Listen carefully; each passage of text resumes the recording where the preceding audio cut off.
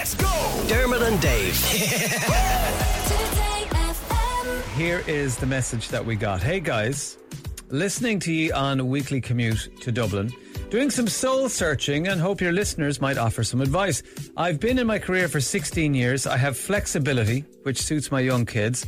I'm on great pay and the work is fine, apart from the weekly trek to Dublin.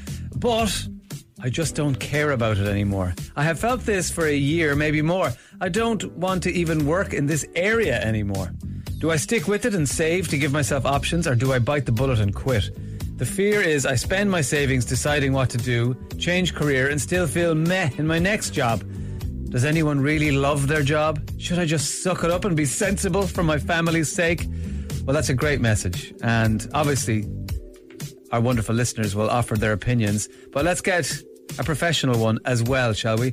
To offer some advice, we're joined by Sinead Brady from A Career to Love and author of Total Reset. And she's in studio to give you some advice. Hello, Sinead. Good morning. So this is something pretty common, I'm imagining, that people come to you with and go, I hate my job. Should I just walk out the door? Should I give my boss the two fingers and run free? This person doesn't hate their job. They just went, I feel meh about my job. And nothing my job. Yeah. Doesn't even register with them. It's indifference, which is almost worse than either hating or loving it. I think if you hated your job, wouldn't you know? You'd go, do you know what? I'm going to go. But it's the fact that they're just like, ugh. Yeah, it's indifference, and that's just really hard. The first thing I'd say to this listener is we don't really have stats on this because we don't know what everybody's thinking, but we reckon about 1 in 4 people feel the same, which is huge. Yeah. And there's a couple of reasons for this. And the Leaving Cert students are going through it at the moment. They're thinking about what will I do for the rest of my life, You choose something at 17 or 18, and then you're not really sure who you are at that point. And then suddenly you find yourself sitting in your car like this listener, bombing up and down the road to Dublin going, what am I doing? Is this what it's all about?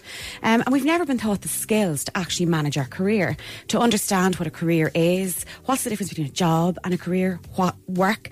And then if we are in that position where we're going, I really feel indifferent, what do I do next? Well, the big question they have is, should they just quit and set themselves free and give themselves time to think, or should they stick with it and come up with an exit strategy? Yeah. I would be all for the exit strategy unless you are in the financial position whereby you have financial stability that is able to protect you for a period of time. And that period of time depends on the decision that you make about what you are going to do. So if you decide, well, actually, I'm going to change, if the commute is the really big issue, maybe that, and it sounds like that's a really big issue at the moment, could you for maybe switch employer or speak to your employer about being more hybrid or more remote, depending on what that commute looks like for you? Well, they say they're flexible, but I have a feeling it's the commute to a job they don't care about once a week is an issue, as opposed to if they were going to something they were excited about once a week, then they, may not be a big thing. So I suppose that's about buying time if you can get flexibility, so that you can invest the time that you might spend on the commute in upskilling, reskilling or retraining, putting together your exit strategy. See, that's the key, isn't it? Yeah. Because it's all well and good to say, look, I'm going to start squirreling money away for my in-between times. But if you're not thinking about the in-between times ahead of times and going, well, what do I need to do if I want to change job? I need to upskill, or I need to change what I can do, or whatever it is. So that's your exit strategy, and that's the really important thing. So your exit strategy is kind of deciding, okay, so what exactly is it about this role or this career that bothers me? Is it the function of what I do? Is it the technical aspect of what I do? Is it the role that I'm doing? Or has something in the environment changed in the last couple of months? So somebody that I worked with quite recently, they really were going to down tools, leave their job. They were an accountant. And what they realised was actually that their manager had changed. And that person had provided a buffer between them and the next level. And suddenly they were getting all the getting rained on. Yes. So then they changed organisation and they found, well, actually, this role, I still love it. Okay. But I was really finding the environmental context difficult. So I would say to people, and we don't often think about the function of what we do versus the environment that we do it in. So your environment might be the direct environment. So, for example, your organisation, it could be your industry, it could be your the wider industry that you work in, the professional area that you work in. So there's all these different things about your function that are important. And can I ask one question? Because there's a really important question, I think, that this listener has asked, which is, does anyone really love their job? Now, look, I can hand on my heart say, I love my job, right? I absolutely love coming in here, hanging out with these maniacs and talking on the radio, okay? And I understand, my understanding of that is that I'm lucky. But am I? Like, do accountants love their jobs? Do, people who work in sales and people who work in different industries, literally get up in the morning and love going to work? Or is it just for the very few of us who find this kind of, by pure chance, find this career that they end up absolutely loving? So again, that's a really good question, and it depends on the person.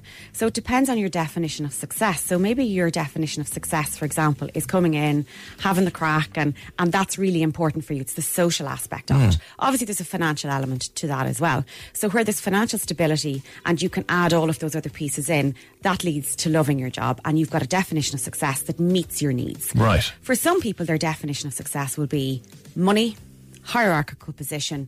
That's it. Okay, just get in, get out, get the money. Out, get the money. Because a listener says, I work in the civil service. It's so meh, but it's a job for life. For me, it's more like a prison service, but we're all trapped with mortgages and bills. If this person can change her job, and that means, and it has the means to do it, she should. And please don't read my name. We'd never read your name if you didn't want to say. But but they're someone who feels like that. They're just going, I'm going to go in at 9, I'm going to leave at 5, I'm going to get my weekend pay, and I just go and do those hours.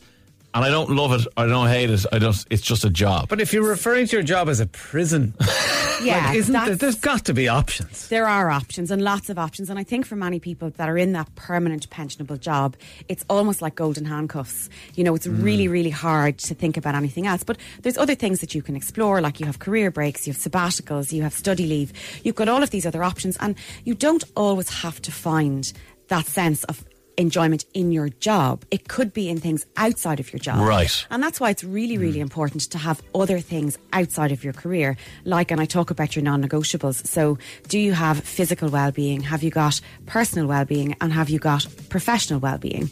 And all those three things are really interconnected. And I think the notion of loving your job is a little bit destroyed by social media, in the sense that you see people kind of living it up, doing all these different things.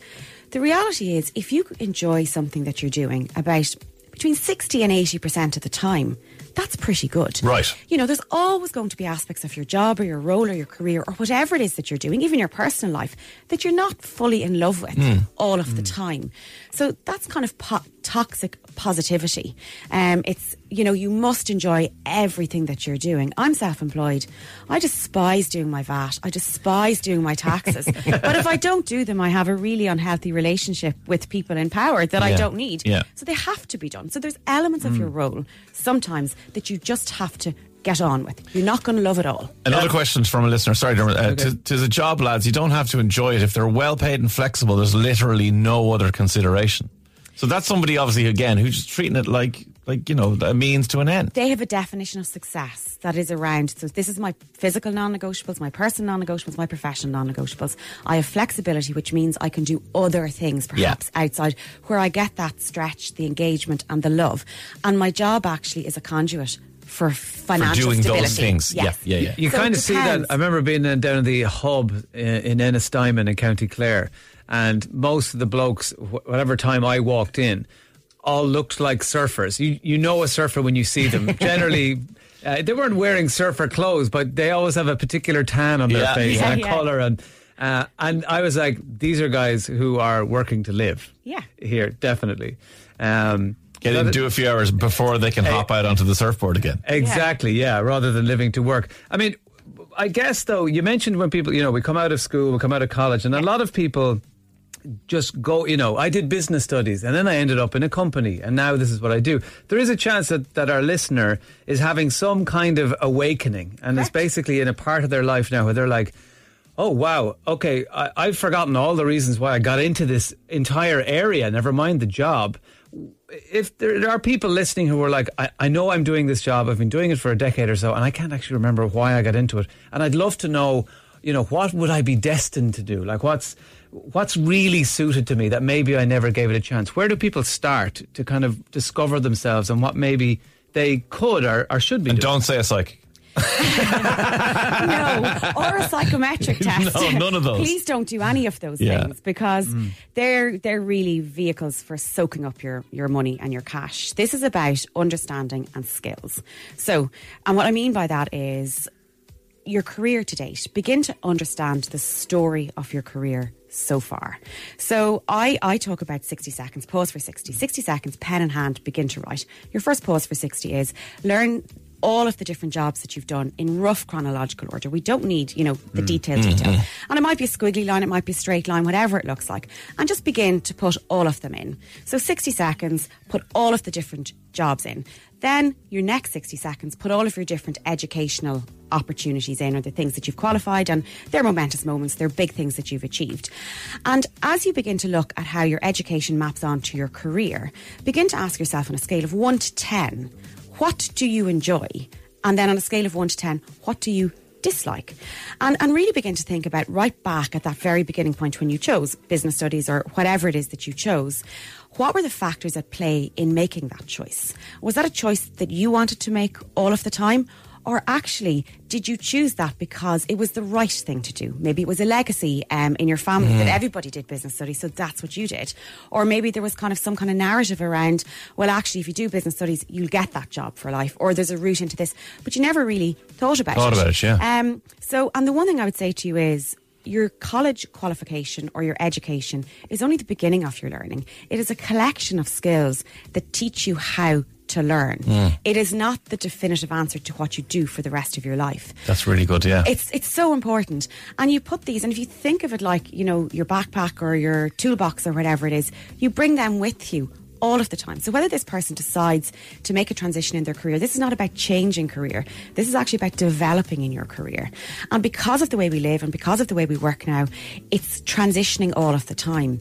So you've got this toolbox, you've got this equipment that you have learned over the period of time that you've, been in the workplace. What skills do you have? And how are they transferable? Because they are transferable, 100%. And you're not starting from the beginning if you decide to make that transition. What you're actually doing is you're transferring all of your transferable skills, and you are building then on top of it the technical skills to do the role, if that is something that you decide to do.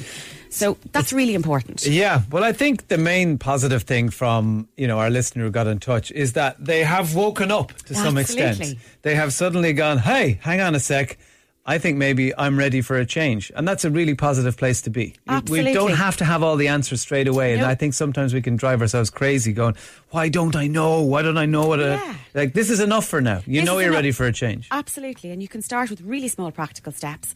And then if you do want to dip your toe into some upskilling, reskilling or retraining, there are free resources that you can do all these kind of short little courses that give you an idea of what the technical aspect but that doesn't seem as cool as going in and saying, F you to your boss. The advice is do not tip over your boss's desk just yet. No, just hold P45 tight in hand and manifesting on your way out. Yeah, no, thank you. No, don't do that. Go to acareertolove.com and get more advice from Sinead. That's what you need to be doing. You want to walk out of the office like Bender at the end of Breakfast Club. Punch the air. Yeah, it worked out so well for Jerry Maguire. Come here, Sinead. Thank you so much for coming in. That's Sinead Brady from acareertolove.com and author of Total Reset as well. Dermot and Dave, weekdays from 9 a.m.